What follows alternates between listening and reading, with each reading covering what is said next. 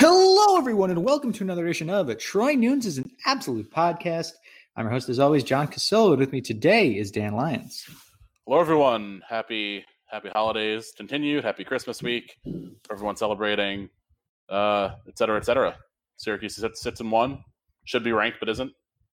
Not even not ranked. We actually did not receive any votes this week after receiving 4 last week. It's just dumb. No one knows what to do with college basketball right now. So, it's not even like a thing to get worked up about. It's just like the state of the sport is so stupid right now that, like, what do you even deal? Like, just no one knows what's happening. Yeah, honestly, I don't care because I didn't expect Syracuse to be ranked at any point this year. I just figured after receiving 4 votes last week that... And then winning 2 games. And then winning 2 games. Of course, not in any impressive fashion by any means, but at the same time, winning 2 games... I guess the guy who voted for us from the Kansas City Star was very, very unimpressed by the overtime win over Buffalo and a 6-point win over Northeastern. I can't say I was necessarily impressed either, but these things happen. It's just like we're running out of teams that are like 6-1 by any stretch. So aside from the Gonzagas and the Baylors and whatnot at the top of the rankings, just survive. We're kind of in a full season NCAA tournament right now. It's very much a survive and advance type deal. So while most of our wins have been pretty, closer than we want, although I think Bryant just beat UMass today, so that's a nice result for them. And Rutgers is legit, really good. Something we don't normally want to see. Oh, I thought it was hilarious because every time they play now, because they beat Illinois over the weekend, every time they play, there's a lot of Syracuse's look at the Rutgers store. I'm like, what is this? It's pretty wacky. I mean, it was that, and then Patriots fans rooting for the Jets to win out of pure Schadenfreude. But it was just a really weird sports weekend. I mean, this is a strange. I mean, and that's not even considering the 4 college football playoff teams that you could have guessed back in May. Yeah. Notre Dame is probably a little surprising, but they were in the first poll and the poll basically stayed the same the whole time, which isn't usually the case. This is the first year since the start of the playoff that we have no new teams. Every team's been in it before. Let me turn my fan off since I'm sure that sounds terrible. Yeah, it's I can't really argue too much with the 4 teams that got in. Do we put an A&M who lost by 1 million to Alabama already? Do we put them in? Do we put in? I would have been totally thrilled with Cincinnati, but that wasn't going to happen because the committee every single year ramps up the clarity with which it just excludes the group of 5s no matter what. And then I don't know, what do you want, Oklahoma after they lost? Hell no. No. So I actually don't really have a problem with Notre Dame being the 4th team, to be honest. It's not they that did exciting. Get smoked. Yeah, no, they're going to get dominated in this game. But because I don't think there was a great option if you're going to just leave out Cincinnati. I would have probably put in Cincinnati because at least we don't know what would have happened. We can assume that they would lose by 30 to Alabama, but that's what's going to happen to Notre Dame. And at least Notre Dame already proved that they can't compete with Clemson with Trevor Lawrence. So at least give Cincinnati the shot to get blown out. But yeah, so beyond that, everything was a mess. The treatment of the teams like Coastal, even the teams like Indiana, the lesser thans. Imagine if Syracuse had a good year this year. What would we be in? The Gasparilla Bowl?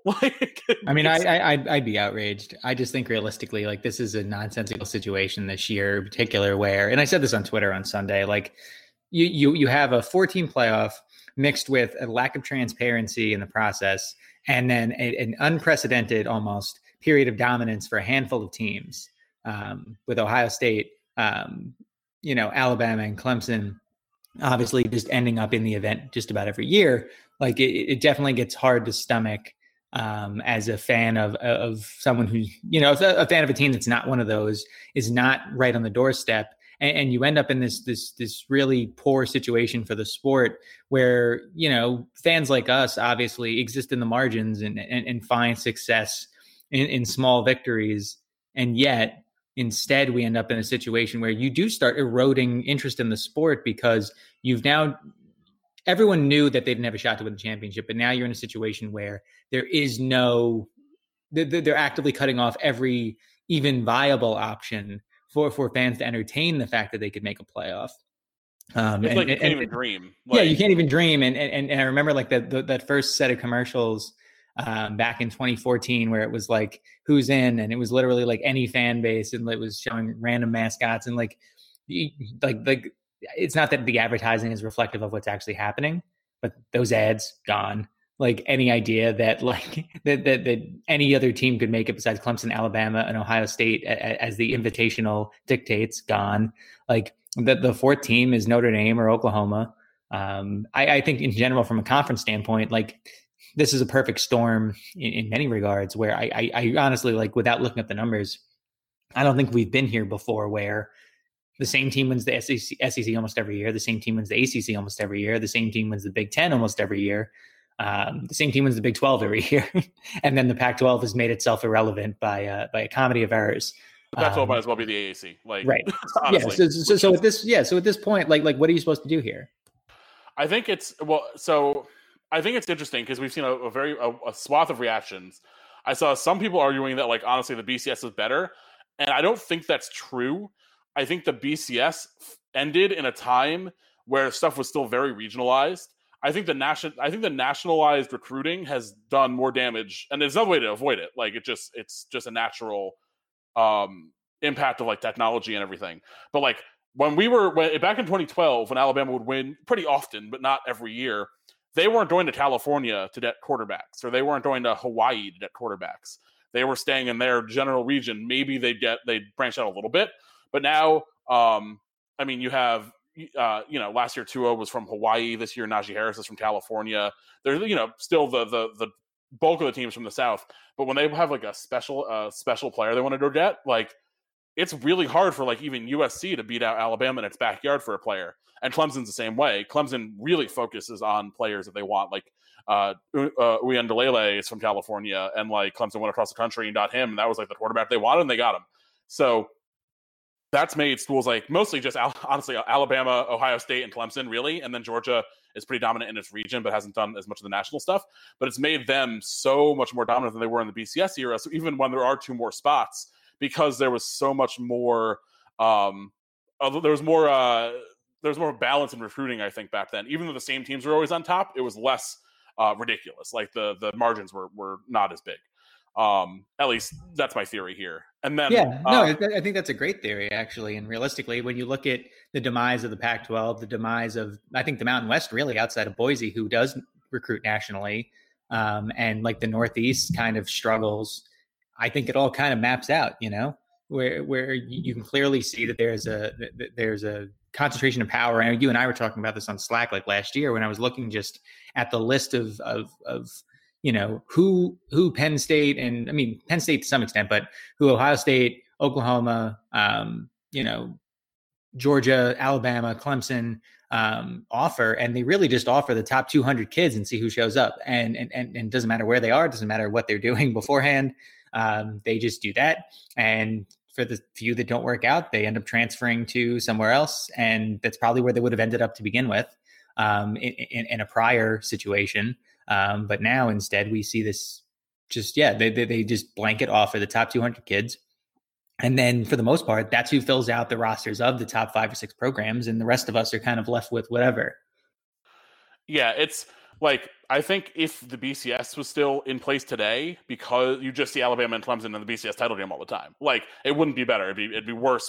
The BCS, the 2-team BCS would be worse. I still think so some amalgamation of the BCS, the S&P plus, maybe Massey or whatever, or Sagarin, like some sort of BCS type computer rankings that at least gave us a guideline. And then like realistically, it's like KenPom, like the RPI was, like the net is supposed to be for college basketball. Like, that's not the end all be all, but it's a guide, and it's it's transparency toward the selection. And if Cincinnati being left out had like a specific ranking number to point to and go, this is why the Bearcats are out, you know what? I'd be more okay with it.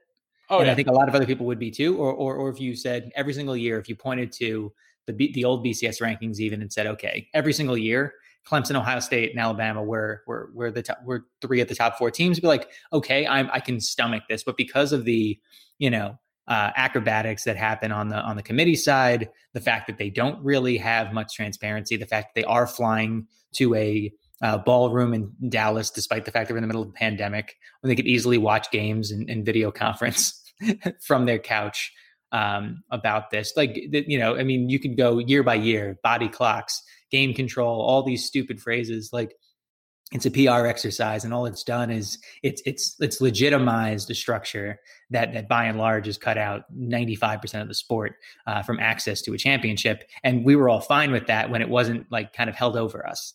Now that it's being held over us, I don't think anybody's enjoying it anymore. No, I'm actually looking. There's the BCS know-how people who basically have like the old computer model, and they just crunch the numbers on like how the BCS would have ranked teams. I'm looking at it now. The top four are exactly the same as a college football playoff. And this, I said before, like this is probably the right top four, even if it looks crappy because Notre Dame just got blown out. Well, and Ohio State didn't play enough games.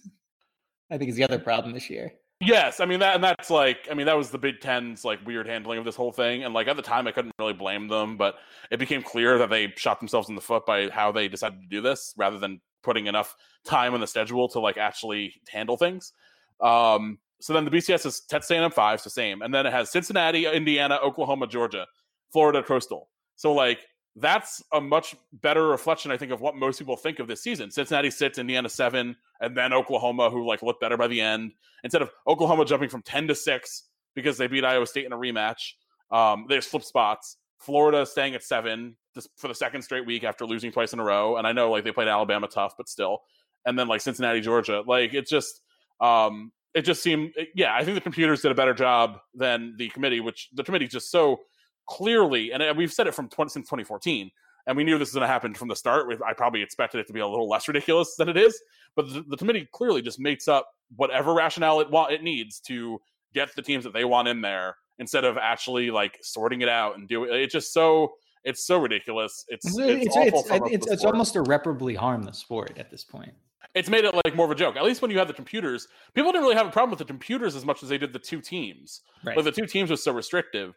But then I mean, I'm not this person. I enjoy the bowl system. I enjoy when Syracuse goes to like a mediocre bowl in the middle of nowhere.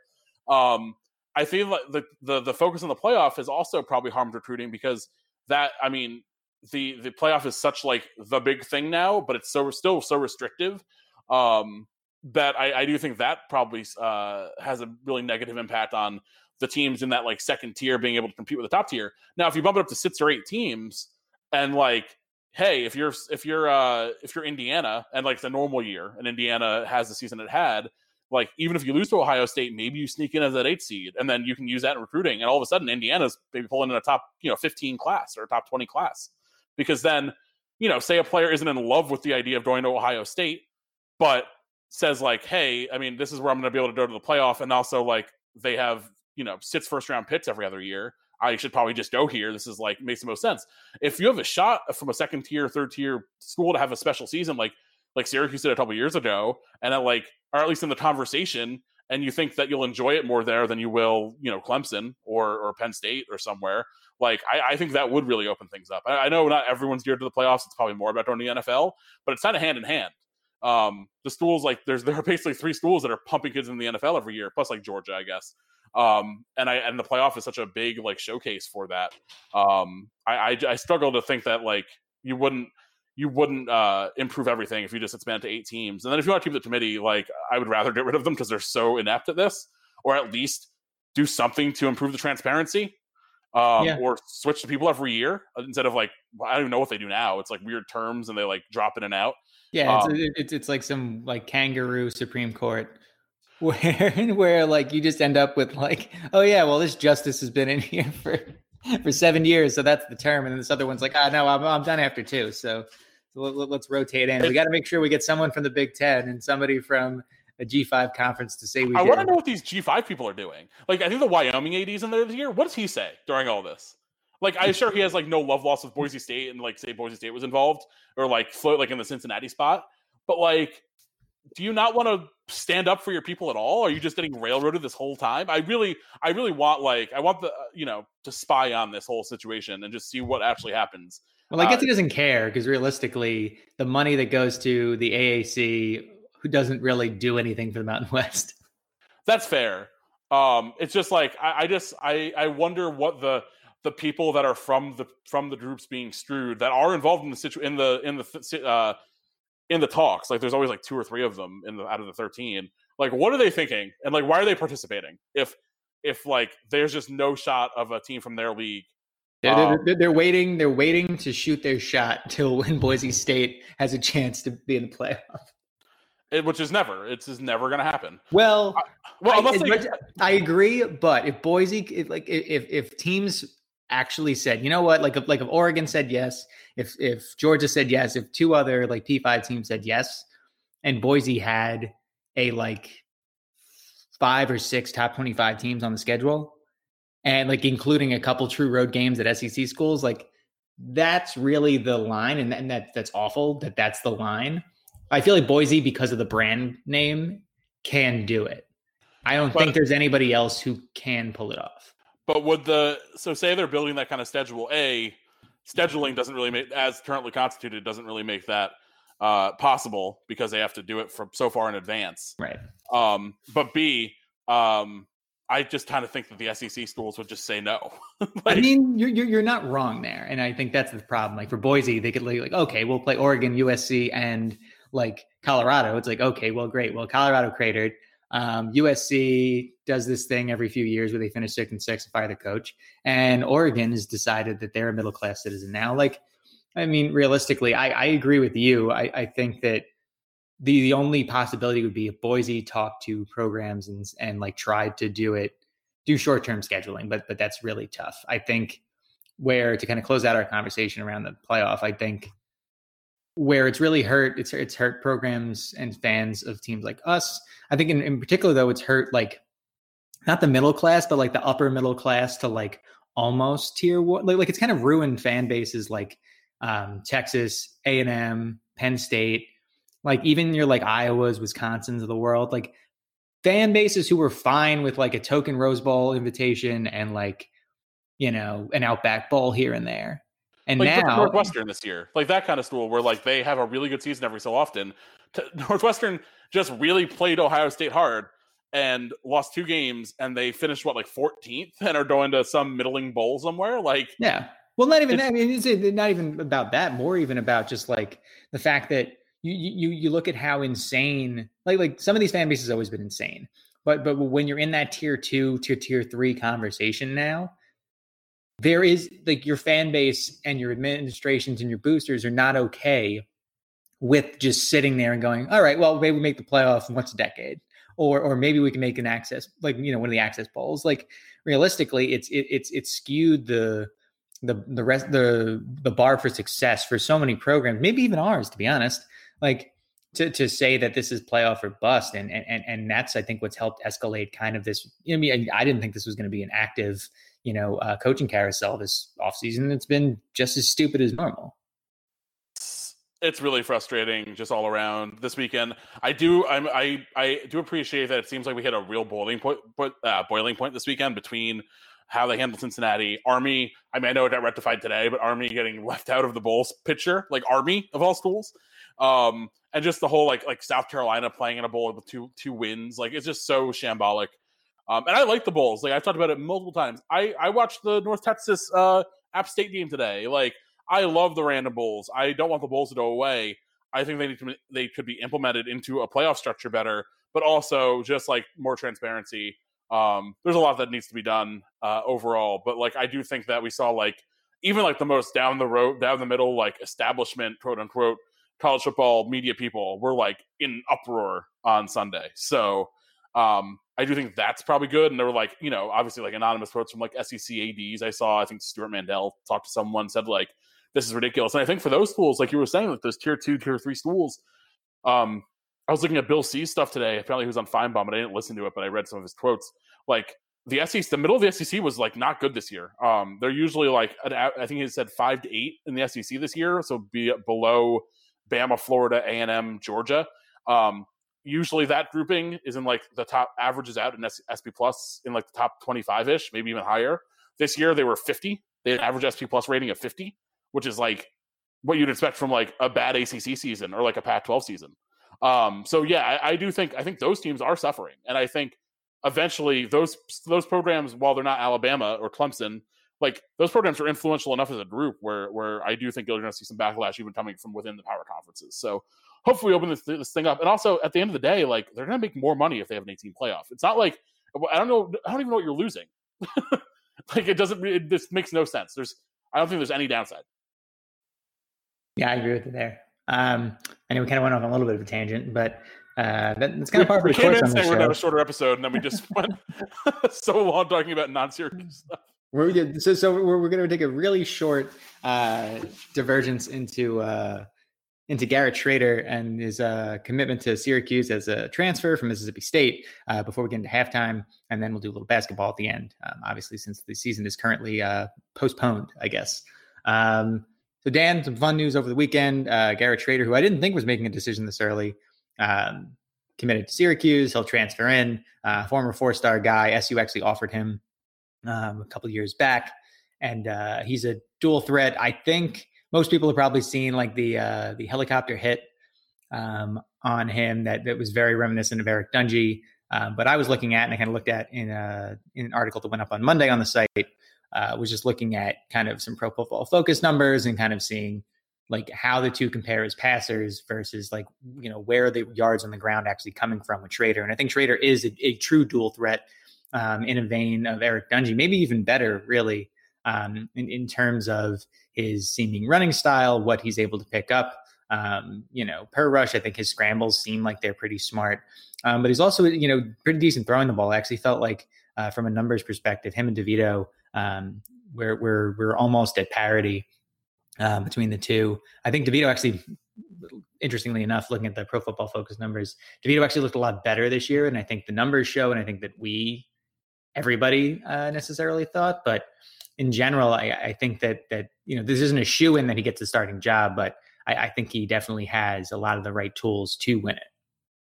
Yeah, it's an interesting comparison because I think he and DeVito are such different players. And we saw, I'm hoping, I don't really care who wins the job, honestly. Like, I like Tommy. I hope Tommy, it'd be a good story if Tommy bounces back and, like, is that guy that we recruited and we thought we were getting.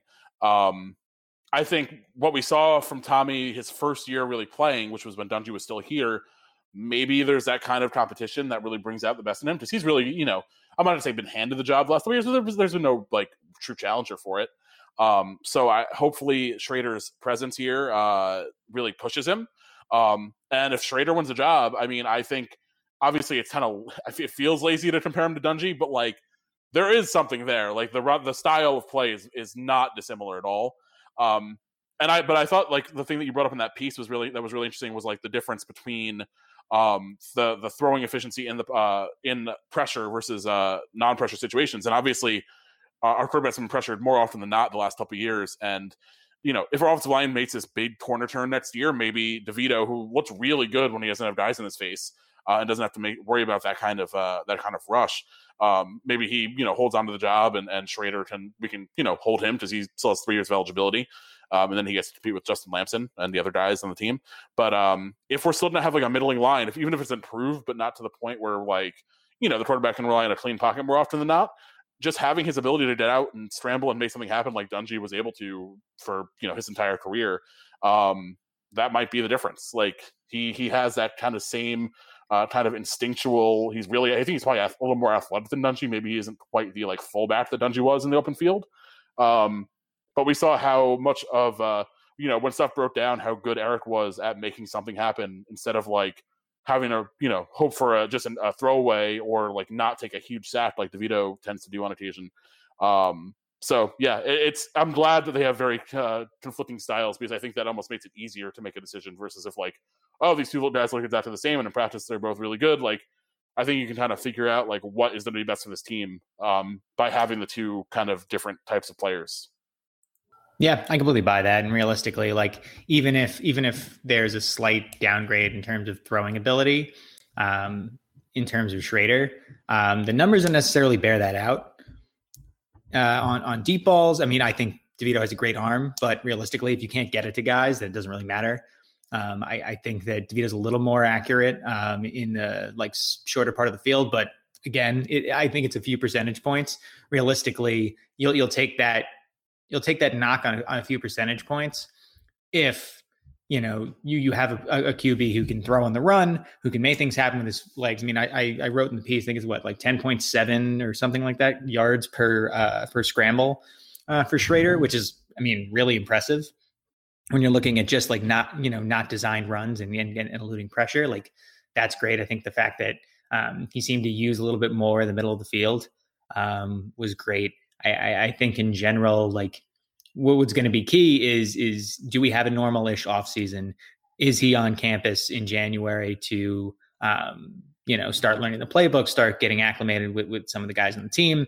Dino's made it clear in interviews. I know he's talking to Stephen Bailey over 24/7, and it does seem like, from Garrett Trader's point of view, it does seem like Dino wants him to win the job, or at least wants him to challenge Tommy enough to make Tommy win the job. And so I think that this is definitely a net positive for Syracuse overall. I just think that the more normal of an offseason we have, and we'll see if that happens, the more likely we can see, the offense Gilbert potentially wants installed, and something that, maybe resembles the 2018 offense, or even really I'll even take the 2016 offense for Syracuse. And anything's more watchable than the crap we watched for most of last season. Yeah, I mean, this year's offense is like shouldn't even be mentioned as like a thing that might happen again. This was, I think, like a catastrophic level event this year. I do wonder, like, the offseason I think is going to be huge. Like, the NCAA needs to just waive whatever time restrictions there are on spring football. Let schools do it in May or June if that's like the best time to do it, because there's no sense in like forcing something in March if like there's still no vaccine for everybody, which it probably won't be for like college age students in March. And they're, frankly, college football players should not be that high on the list. So I don't know. I would just hope that like the NCAA allows for schools to make this happen whenever safe, and then allow for schools like Syracuse, who are bringing in potentially a new quarterback, to like really get a full practice schedule versus like this year when we kind of got, not screwed because every school had to deal with it. For like, I think Clemson started like in February, so they lucked into having like 9 practices. We had 3, I think. So hopefully whatever there's the time limits or the time restrictions are on when spring football happens, just like get rid of those for the year. It doesn't make any sense. Let schools do it in May if that's what's best, and that's going to be the safest thing. Agreed. Dan, let's do some quick halftime here, and then we can talk hoops, since I know people are probably chomping at the bit there. So what did you drink? Still working on a lot of the Evil Twin stuff that I bought last week. I'm actually currently having the rice citrus potpourri, which I had last week.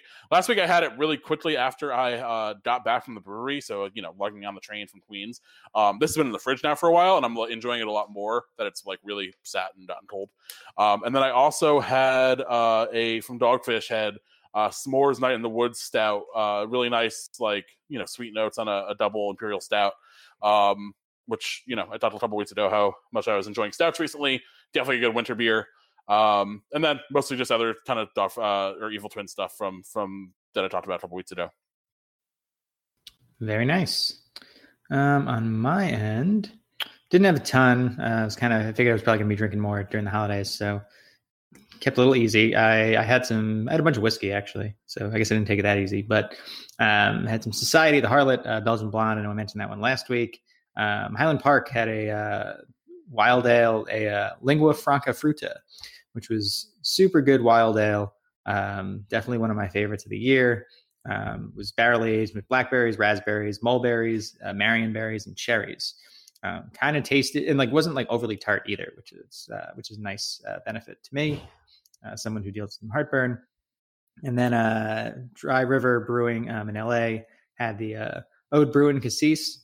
It was Flanders, but a little bit different. I felt like it trended more like mild, which was good, because again, if you deal with heartburn, sometimes a Flanders red can be a bit aggressive. But definitely enjoyed that one, and I'll have plenty more to report this coming week. Well, we're not going to do an episode next week, but in the new year, I'm sure I'll have plenty to talk about. Yeah, after Christmas week and New Year's, I think we will all. This segment's going to be long. So if you're only in it for the beer, check in with us after our week off. Yeah, this one for the real beer heads out there. We're gonna have a 20-minute halftime. All right, Dan. Doing some basketball. Kind of check in quick here. As we mentioned, 2 wins for Syracuse last week. Hell of a block for Alan Griffin. One of the a completely underrated play, I think. Like super impressive. If that happened against like a really good team, and that we like won a game in overtime after that, like if that happened against Duke, we would be talking about the play every day for the rest of our lives. Oh yeah, there's like I mean, if that was an NCAA tournament play, it would be talked about almost as much as the block itself from Hakeem Warwick. But realistically, like super athletic play. Obviously SU kind of put themselves in that situation to begin with, but super athletic play. Quincy Guerrier just continues to like carry this offense on his shoulders. 27 in that game in the overtime win. Really impressive. I know we were talking about it on Twitter a little bit afterwards that like SU looked like garbage and then found a way in the second half to fix the offense, fix enough of the defense to make it matter with some press, and then just completely obliterated Buffalo for the last like 15 minutes of game time. We haven't seen a Syracuse team be able to do this in years, and it's exciting to watch. I'm really bummed that we can't carry that momentum into what would have been a Notre Dame game on Tuesday, and who knows how many other games get canceled, unfortunately. But this team isn't perfect. I'm terrified of what this team, what they can't defend in ACC play, but I think that they have the shooting ability to hang with just about anybody, which is amazing to say given like what we've been witnessing in recent years. And they haven't shot it well yet. Like they a couple of games they have, like they were 3 for 19 on Sunday against Buffalo or Saturday, and scored 107 points. And scored 107 points. They outscored Buffalo 70-48 in the second half and overtime. That's crazy. It's crazy we were down 11 going into the half. But this is a team that was scoring like 55 points in NCAA tournament games like 2 years ago. Yeah, it's more fun, I will say. And the defense isn't great. I think that's pretty clear. It's not that surprising that it's not great because I don't think we have. It's comically bad at times. Yeah, I don't think we have the normal kind of dart play we would usually have. But I think Kaderi is already our best dart defender. I think he's supernatural there. He's made some really impressive plays at the top of the zone. Plays that you usually see like a junior guard who's been in the system for a while make. I think he is going to continue to eat into those minutes, whether or not Jim Boeheim wants to admit that. He basically played the entire stretch run in the second half. I think played the last like 15 minutes of the game for Joe Girard. So, I mean, it's pretty obvious what's happening here. Whether or not he takes the starting job, I don't particularly care. I would be happy with it. But, like, I just think Girard is a guy, if he's hot to start, I actually can see the argument for starting Girard because if he's hot out the gates, ride him. And then if not, like, if he's not hot, Kaderi's a better player. So you see what you have from Joe. See if he makes a couple shots early. And then if not, like Richmond just needs to be in there. And Buddy, I think Buddy's really impressive because when he's not hitting shots, which he was not, he was 0 for 5 from 3. He can still get his. He goes to the mid-range. Alan Griffin, great breakout in the second half. Boeheim got into him after his really awful game against Northeastern and then his awful first half. And Boeheim, some guys do not respond well to Boeheim's kind of tough love, quote unquote. It seems like Griffin has, and he's kind of like learned to use that to fuel him, he said. And then Quincy's just like the best player on the team, which I was very high on Quincy coming into the year. I thought he'd be really good.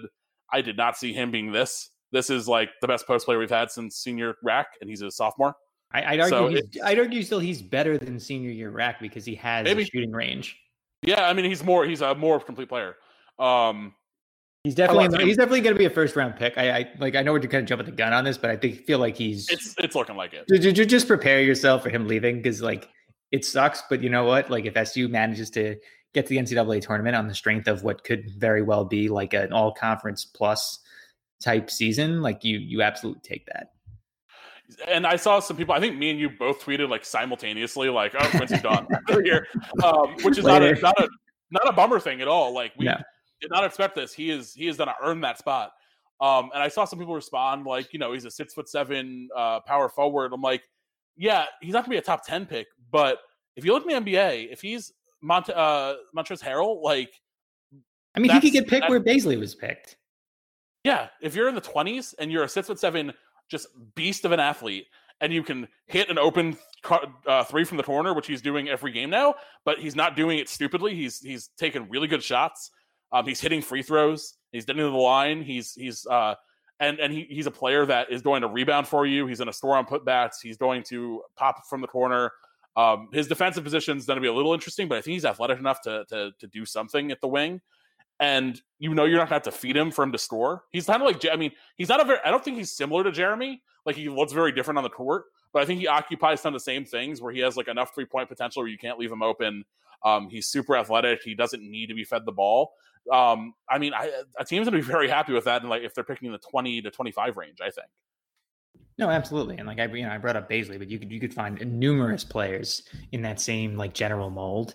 Because when you're drafting there, you're not looking for a star necessarily. You'll be thrilled if you get one, but you're looking for someone who can play like 20 minutes and be a positive and just like fill a role. And those guys get paid like that. Those guys get like, 15 million, 18 million a year if they're just consistent. And Gary has been really consistent this year.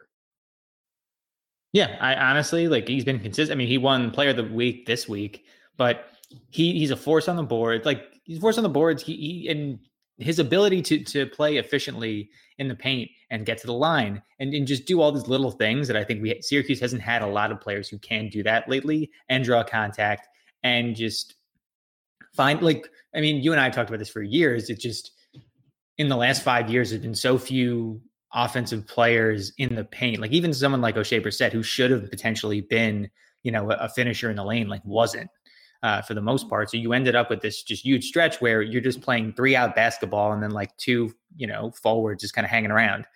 And all they're really there to do is rebound. And as Syracuse starts shooting more threes in the last couple of years, the long rebounds then make those bigs who are largely offensive liabilities useless because they're not close. They're not going to be able to get those rebounds the way they would have if you're getting more shots inside the arc. So I think that, Gary has really changed what this SU team can do. I think it's hopefully changed, what you can pitch to recruits because we have a lot of guys, I think, who are in that same general, like, physical mold of Gary A. And if they're seeing this and seeing what kind of a, tweener 3-4 can do, with 2 years in the program, like, I like where this could be headed.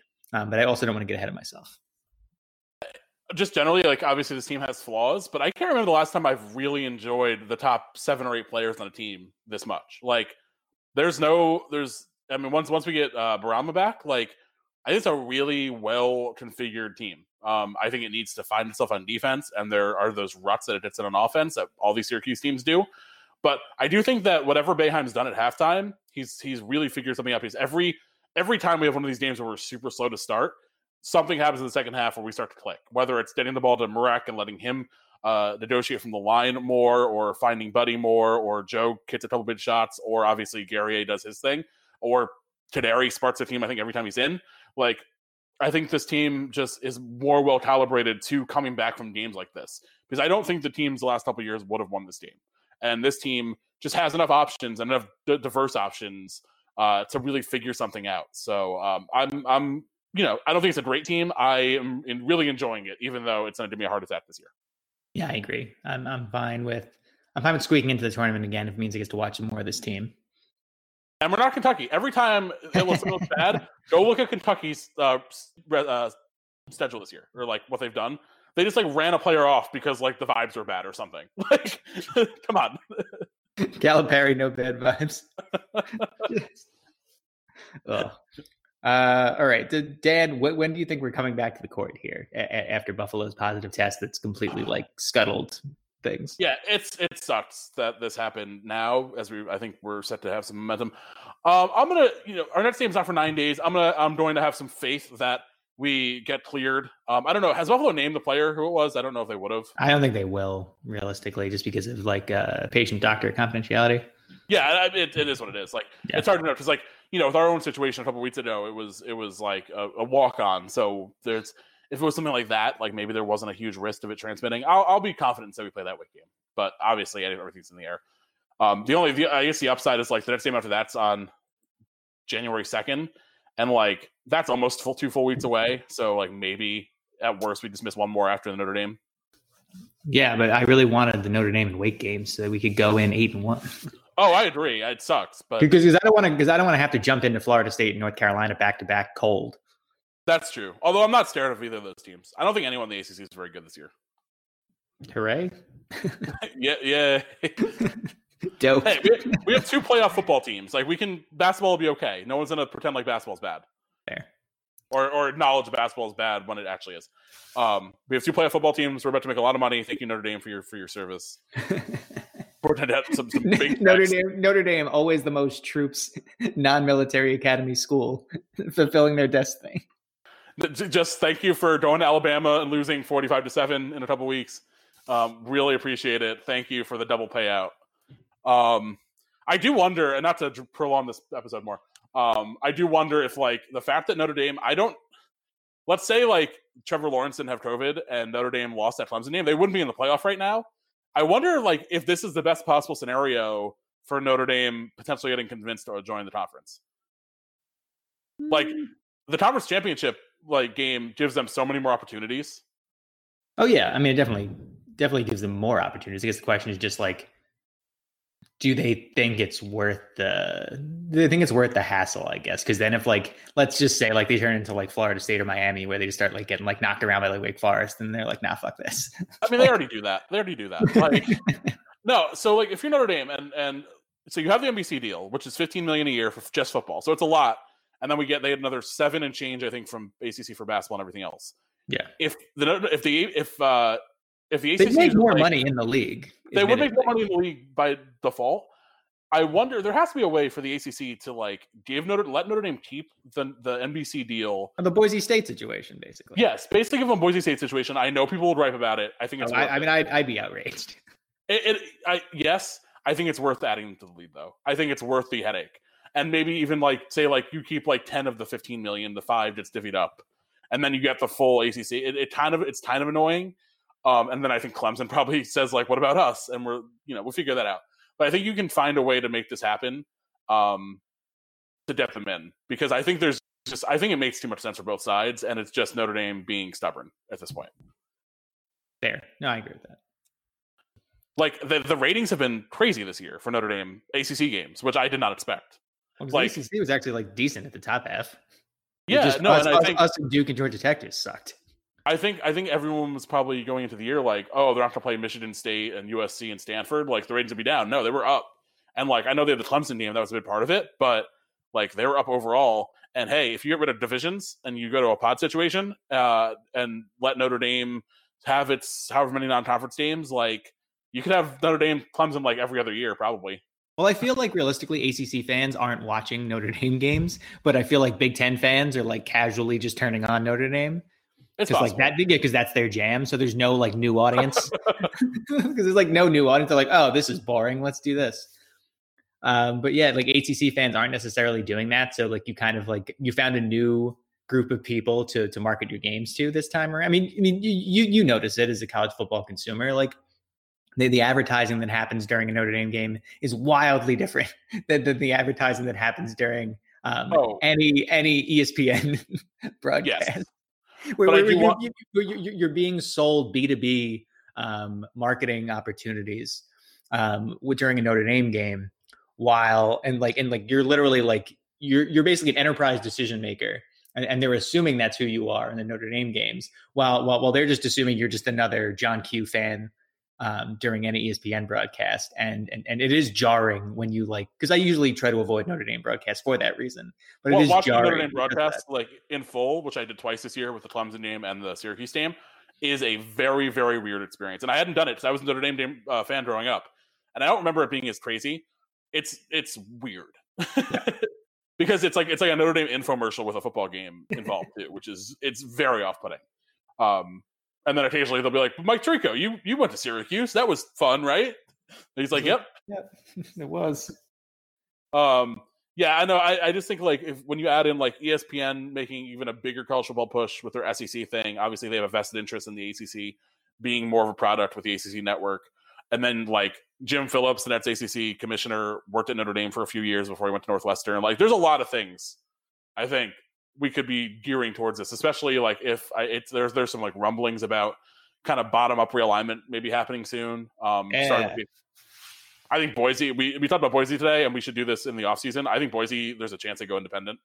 They should, honestly. I think we see.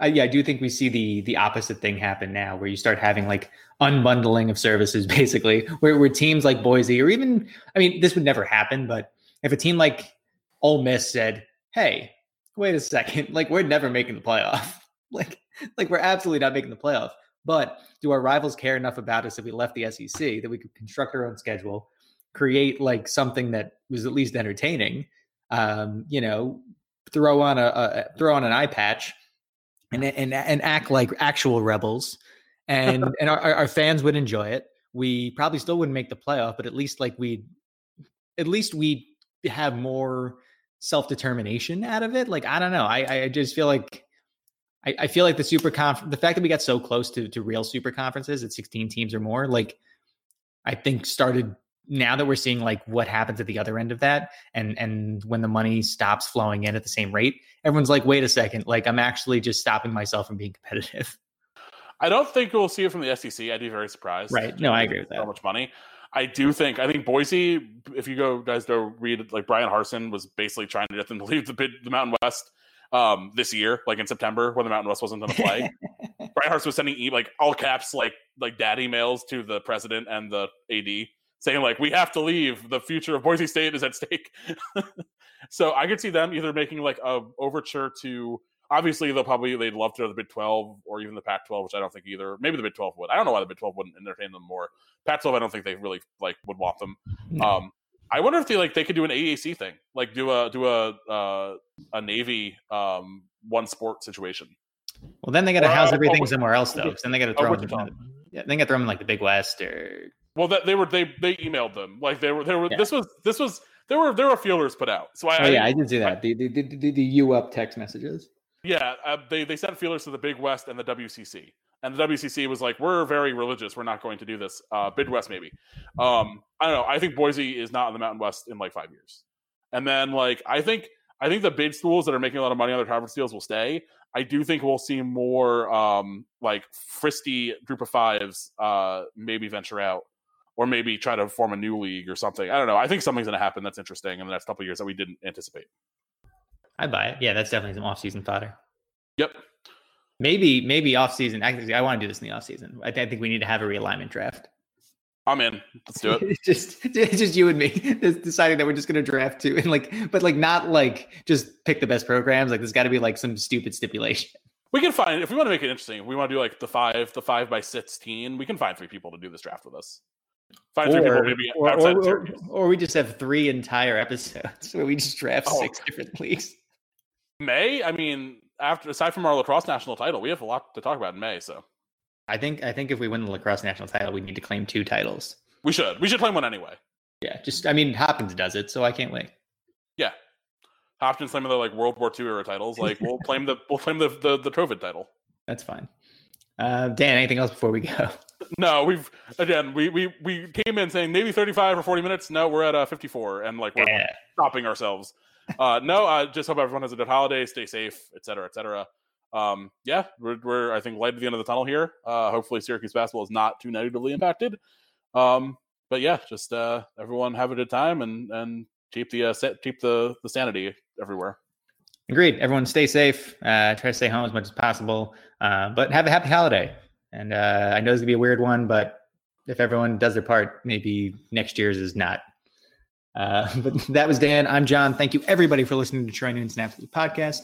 You rate, review, subscribe on iTunes, Megaphone, TuneIn, Stitcher, Spotify, Overcast, wherever you listen to podcasts, and go Orange.